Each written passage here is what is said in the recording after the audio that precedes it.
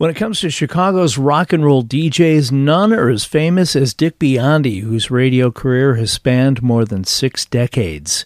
Biondi was there for the birth of rock and roll, introduced the Beatles and Rolling Stones, and was the voice of Chicago radio for many, including my guest today, Pam Pulice.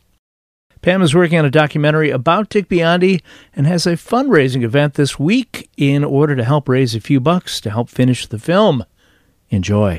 This is the guy where all this rock and roll was born in the CFL days and the WLS AM days. He has been in the business a long time, and he's proud to say he's been fired 25 times. A Chicago legend. Put your hands together for the one and only Dick Biondi! This is Wild Australian Dick Biondi. Roses are red, violets are blue. If I don't read a commercial, the boss says I'm through. Who is that? Is he on something? He was an early rebel. How many guys do you know that have been fired 25 times from any job? On top of a pizza. People would send him pizzas in the mail. He was there for everybody. Elvis, the Beatles. Dick Biondi was the first guy to play a Beatle record in America. He was in the recording studio when the Stones did Satisfaction. He would break all of our records. Back in the 60s, there'd be 1,000 kids waiting to meet Dick Biondi. He's amazing. Amazing that he's still on the air, still doing what he's doing. Let's have 3 hours of rockin' and rollin'. Dick Biondi, the American rock and roll disc jockey. Hi, everybody. I'm Dick Biondi. I'm sure you guys are having a lot of fun. In the early 60s, like most teens, I had my radio glued to my ear, listening to rock and roll, teen news, and my favorite disc jockey, Dick Biondi. Dick was more than a DJ. He was our friend. I've always wanted to tell Dick's story and the impact he had on the music and the people of my generation. Because for me, and for millions of baby boomers growing up in the 50s, 60s, and 70s, Dick Biondi was the voice in our cars, the voice under our pillows, and the voice that rocked America. Pamela Pulice, how are you today? I'm fine. Thanks so much for having me on your show, Tommy. Listen, I'm tickled. I've been trying for a while to get you on. So tell the audience about your project and how we can help make it a reality. When I was 13 years old, I heard this crazy disc jockey on the radio. And of course, we all had our transistor radios under our pillow back in those days because there were no, iPods, there were no cell phones, there was no internet, and there was no satellite. So we all had our transistor radios under our pillow, and we heard this crazy disc jockey screaming out of our radio, and all the kids went wild, especially me, because I was just like taken by this man.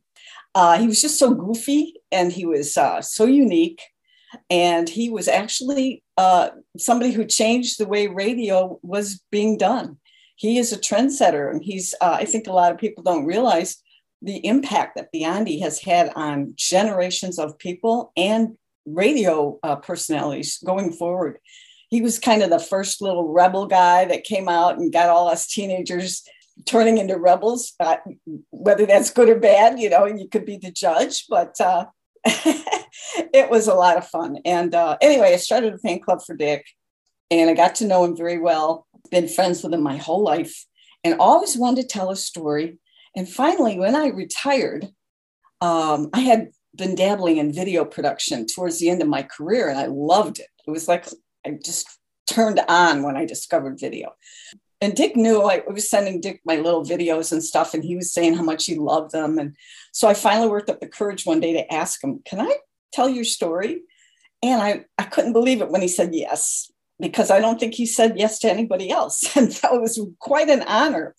And so anyway, I started this project in 2014, and here we are in 2022, and I'm almost finished with the project. I'm still trying to raise money, and that's why we're having this big fundraiser coming up next Thursday, June 16th. And we have a rain date because this is an outdoor concert. But this is called Cruising with the Legends of Rock. And we've got the Cave Dwellers, which is Chicago original garage band, the original garage band, probably the earliest one. And there's still these guys. There's 3 members that are original members are still performing today. It's pretty incredible. So they're our band, but we've also got special guest artists. We've got from the New Colony 6, which were just inducted into the Illinois Rock and Roll Hall of Fame a week or so ago. I was there. I was so happy for them, so excited. And we've got 2 members of the New Colony that are performing at our event, Ray Graffia and Bruce Maddy. And then we've got the Mr. Jimmy Sands, the bad boy of rock and roll, who is known for his big hit, Gloria, which is in the Rock and Roll Hall of Fame, that song. It's like the rock and roll anthem, I guess they call it. But Jimmy's going to perform a whole lot of songs. And we've also got Joe Cantafio, who is a wonderful entertainer, awesome singer. He's going to tell some Biondi stories too. Dean Milano and Keith Grant are going to come up and do some stuff. So we've got all kinds of things planned. And this is an outdoor concert, by the way. So we were encouraging people to bring their own cheer. And we have a rain date in case there's, weather isn't so good, but so far it's looking great. Our rain date is the following Thursday, which is June 23rd. We are just so excited about this. You know who's hosting this for me? The Lamont Classic Car Club. Look at that, my hometown of Lamont, Illinois. Oh my gosh. I don't think you've said where the event is taking place. Oh, it's going to be out at Cano's Farm, and that's at 16849 South Cedar Road in Homer Glen. Very and if nice. you haven't been out there, that's a pretty cool. Listen, Homer Glen is where I used to get in trouble when in high school before it was Homer Glen, so I know Homer Glen quite well. The timing on the event is? It's next Thursday, June 16th, and it goes from 5 to 9 p.m. Gates open at 4 o'clock. It's only $10 at the gate, cash. And the proceeds go to help you finish your film, right? All the proceeds are going to the Dick Biondi project. And I don't know how you talked all these people into stepping up. You know what? I didn't talk them into it. They came to me. Oh, they that's said, fantastic. We want to help you. I'm Wow. like, really? Oh, my God. That's really nice. And so did all those artists, too. All the artists have offered to do this. I didn't come and ask them. They offered, and I'm just so grateful. That's really amazing. Well, tell me a little bit. So you grew up in Chicago, obviously. What neighborhood did you grow up in? I grew up in the suburbs, the western suburbs of Villa Park. Lovely Villa Park, sure. Yes. And a Dick Biondi fan. And you started the fan club when you were 30? Yeah, I was 14. I was kidding. Well, maybe I was 13. I was 13 when I first heard Dick and met him. I met him at the local shopping center, and that's when I decided right there, because he was so kind and so nice and warm, and he was asking about all of his kids. And I said to myself, holy cow, this guy is really a good guy. He's special. Because, he was #1 disc jockey in America at that time. I did not know this.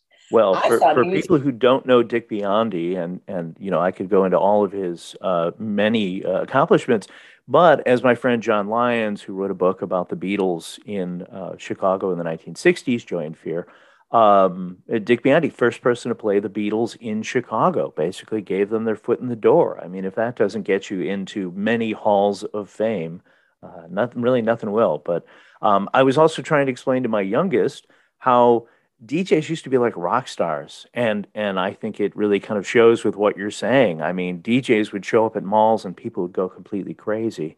It sounds like you got that bug early as well. I sure did. And you were so right. DJs were bigger stars than the actual performers many times, and especially Dick Biondi.